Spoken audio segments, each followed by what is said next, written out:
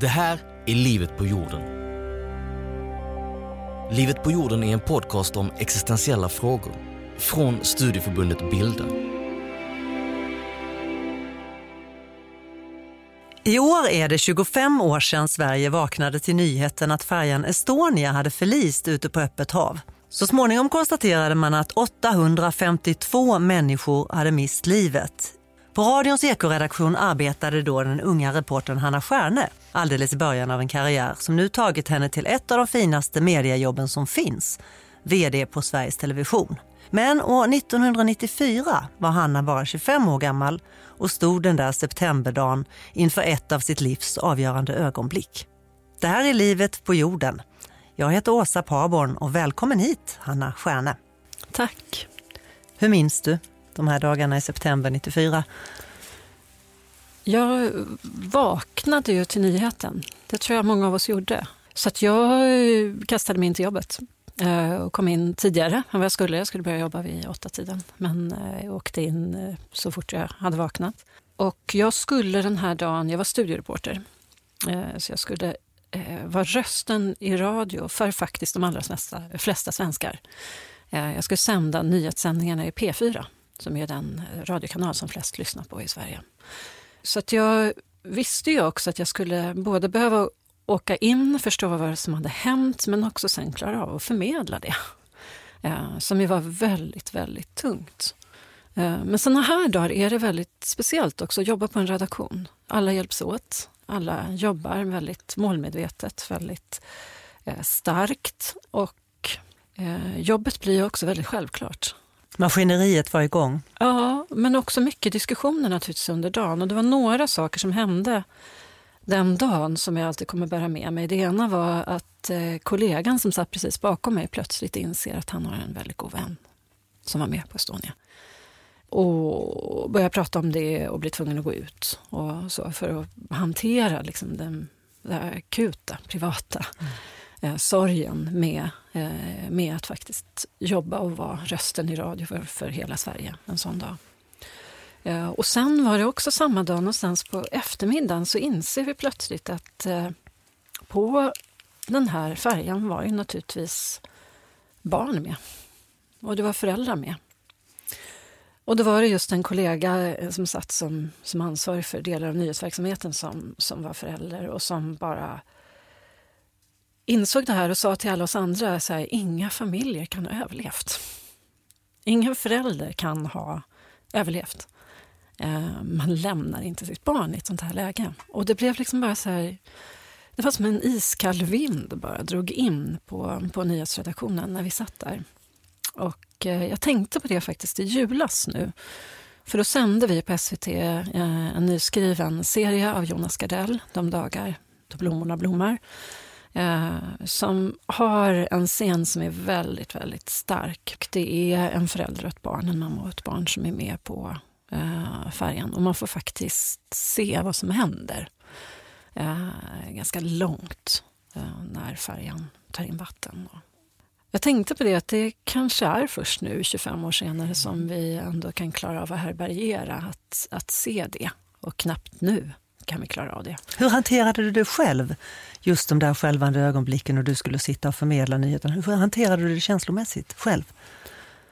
Det blir en blandning, tror jag, av att man delvis håller ifrån sig.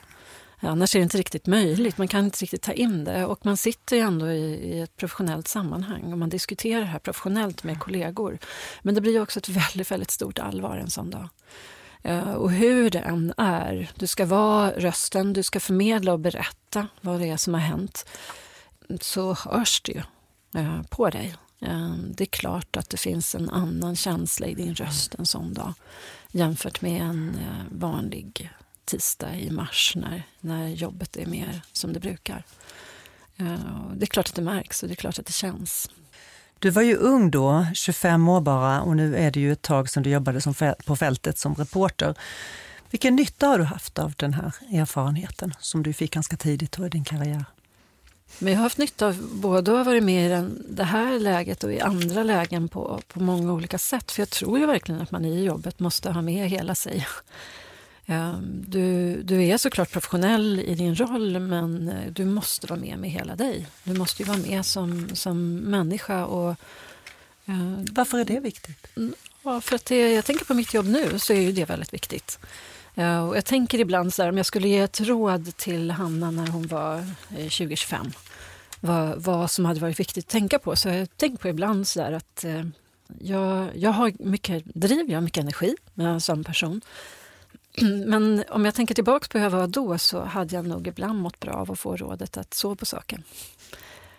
För att just se till så att du är med både i hjärna och hjärta i beslut du fattar. Var det för snabb, tycker du, så här i efterhand? Eller? Ja, mer för snabb än för långsam. Och det kan jag vara nu också. Men jag vet med mig, och jag har med mig det här att jag sover på saken. Så jag brukar, om jag kan, när jag står inför ett svårare beslut, så brukar jag på kvällen skriva ner några rader, vad det lutar åt för beslut, och sen så sover jag och sen så lyfter jag upp de där raderna på morgonen. Har det hänt att du har ändrat dig? Ja, det har det. Och framförallt så har det hänt att jag kanske ändrat en tyngdpunkt.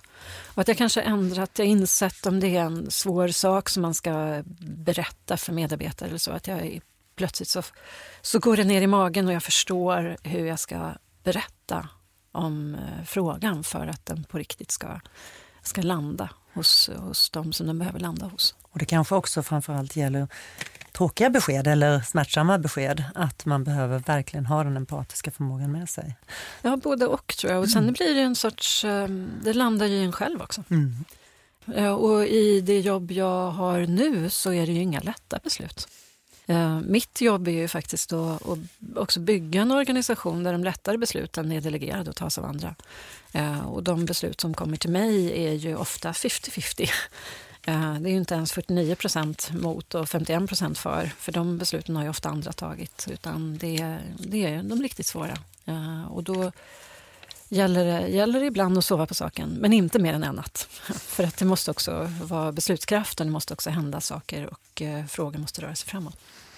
Du har också sagt att du drivs av nyfikenhet och en vilja att vara modig.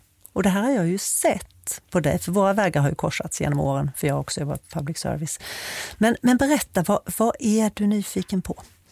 Jag är i grunden en person som gärna går igång på att lära mig saker och förstå hur saker hänger ihop och gärna ställer många frågor om det. Och det får jag ju tänka på ibland som chef. För det är klart att när jag ställer många nyfikna frågor kan jag också skapa en osäkerhet. Så här, varför frågar hon det här? Och vad vill hon här egentligen? Så att jag har ibland faktiskt fått lära mig att lite så här varudeklarera min nyfikenhet. Modet då? Är du modig? Ja, men det. När är det svårt? När är det svårast? Ja, men det är klart att det är svårt med beslut som man vet är jobbiga för personer. Om man till exempel behöver göra en stor neddragning och man vet att människor förlorar sina jobb. Och jag brukar ha med det där också, för att en annan del av jobbet som kan vara svår men på ett annat sätt är ju rekrytering. Jag rekryterar en del chefer och då brukar jag ha med mig som en kontrollfråga till mig själv. Känner jag att jag kan lägga när gruppen medarbetarna i händerna på den här personen som är tilltänkt att bli chef? Kommer den att kunna ta hand om dem och se till så att de utvecklas på ett riktigt bra sätt? Och ibland faktiskt också dra gränsen och säga nej, men vi ska vara färre eller så i den här gruppen. Integritet tänker jag också mycket på när du berättar. Och att du är en person med stor integritet. Att det handlar om att veta när kan du ta in ditt personliga jag och när ska du stänga av. Och när måste du fatta beslut som är kanske ibland emot din övertygelse också. Jo, men det är klart, alltså man måste ha både och. Du måste vara med både med hjärna och hjärta i besluten. Och sen måste du ha fokus på det som är uppdraget. 90% av svenskarna tittar på något från SVT varje vecka. Och varje morgon börjar jag, när jag vaknar så tar jag upp mobilen och då har jag ett mejl som sammanfattar vad publiken har sagt när de har hört av sig till oss det senaste dygnet. Du är uppväxt i Missionskyrkan där dina föräldrar var aktiva. Men när du blev äldre så lämnade du kyrkan. Hur kom det sig? Jag är uppvuxen då liksom precis när vi var på väg in i 70-talet. Och det här var en väldigt speciell tid, tänker jag. En väldigt engagerad tid. Och När jag växte upp och var mycket i kyrkan via mina föräldrar så minns jag det som en väldigt engagerad tid. Frikyrkorörelsen då hade ett stort engagemang in i fredsrörelsen, in i apartheidfrågan till exempel. Och för mig är det erfarenheter som jag har med mig. Det här vidgade världen på många sätt. Att vara en del i de här väldigt engagerade diskussionerna om vad som händer i världen och vad som händer i Sverige och hur det ser ut. Och det är ju sådana saker som jag har med mig. Men sen när jag väl blev vuxen själv så valde jag att lämna och har sen dess ingen relation till kyrkan mer än att jag går på skolavslutningar och har en dotter som sjunger i kör. Den blomstertiden du kommer. Ja. Men vad var det du inte trivdes med i kyrkan? Nej, men för mig, det är klart att om du ska vara med i kyrkan så måste du vara övertygad om att du faktiskt tror, och det är inte jag. Jag brukar säga att jag är en trygg agnostiker. Vad betyder det? Att jag faktiskt inte vet. Och att jag känner mig väldigt lugn över det. Det är inte någonting som jag grubblar mycket över. Och kanske har jag med mig någon sorts liksom, grundtrygghet från uppväxten i det också. Så att det är faktiskt ingenting jag funderar så mycket över. Och vad sa föräldrarna när du lämnade? Nej, men de hade ju säkert velat att jag var kvar, men samtidigt jag har 2 syskon och ingen av oss är med. Så att jag tror det ligger långt tillbaka i tiden nu. Just Missionskyrkan känns som att det är många just mediepersonligheter och journalister just som har ett förflutet. Jag tänker att samhällsengagemanget kanske ligger extra nära Missionskyrkan. Jag har svårt att värdera Missionskyrkan kontra andra där, men jag uppfattade ju min uppväxt där som väldigt engagerad. Det jag har med mig också är den här, en väldigt grundad känsla av att det finns frågor som är viktigare än dig själv. Något större, man arbetar för något större? Ja, det finns frågor som det är viktigare, alltså det är viktigt att engagera sig och att hela tiden tänka på det, att egennyttan är ofta sekundär, att det finns frågor som faktiskt är stora och viktiga som det är värt att kämpa för. Och jag tänker ju in i journalistiken också. Journalistiken tar ju sig an stora frågor som jag bär med mig med. När du blev vd för SVT så var det många som skrev i tidningsporträtt om dig att du som barn var med i Missionskyrkan. Vad tänker du om det? Att det var en grej liksom? Fast jag vet inte om det var någon stor grej. Utan det fanns väl. Man väckte och lyfte fram olika saker. Det var ganska många som skrev också om en annan sak som har påverkat mig mycket. Och det var att min pappa har jobbat med teknik och med IT i alla år. Innan vi ens visste vad ordet IT var så jobbade han med datorer tidigt. Så att jag har hela min uppväxt varit med i en diskussion om hur man kan använda sig av teknik, hur man kan använda sig av IT. Och har med mig en väldigt så här, positiv grundkänsla inför teknik. Möjligheten med teknik. Ja, och ytterligare en sak är att jag hade också en uppväxt som var väldigt präglad av musik. Så musik, teknik och engagemang, socialt och samhälleligt engagemang då. Hur har de här middagssamtalen då i uppväxten, vad betyder de för ditt yrkesval tror du? Jag vet inte om det, alltså jag har inte alltså min släkt finns det inga journalister. Jag hade ingen tanke på journalistik när jag växte upp. Det fanns ingen runt omkring, jag kände inte en journalist. Varför blev det det? Nej, men för mig var det mer att jag hade ju det här engagemanget i grunden. Jag gillade att skriva jättemycket. Jag gillade också musik.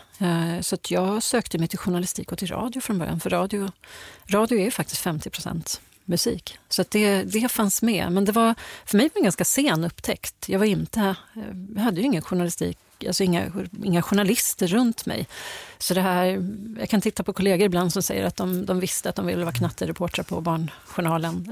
Och det slog mig inte ens att det var möjligt då. Utan det här var ju någonting som jag själv insåg någonstans i slutet på gymnasiet. Att vänta nu, om man gillar att skriva, om man är en engagerad person och man dessutom gillar musik så, men tänk om man kunde jobba på radio.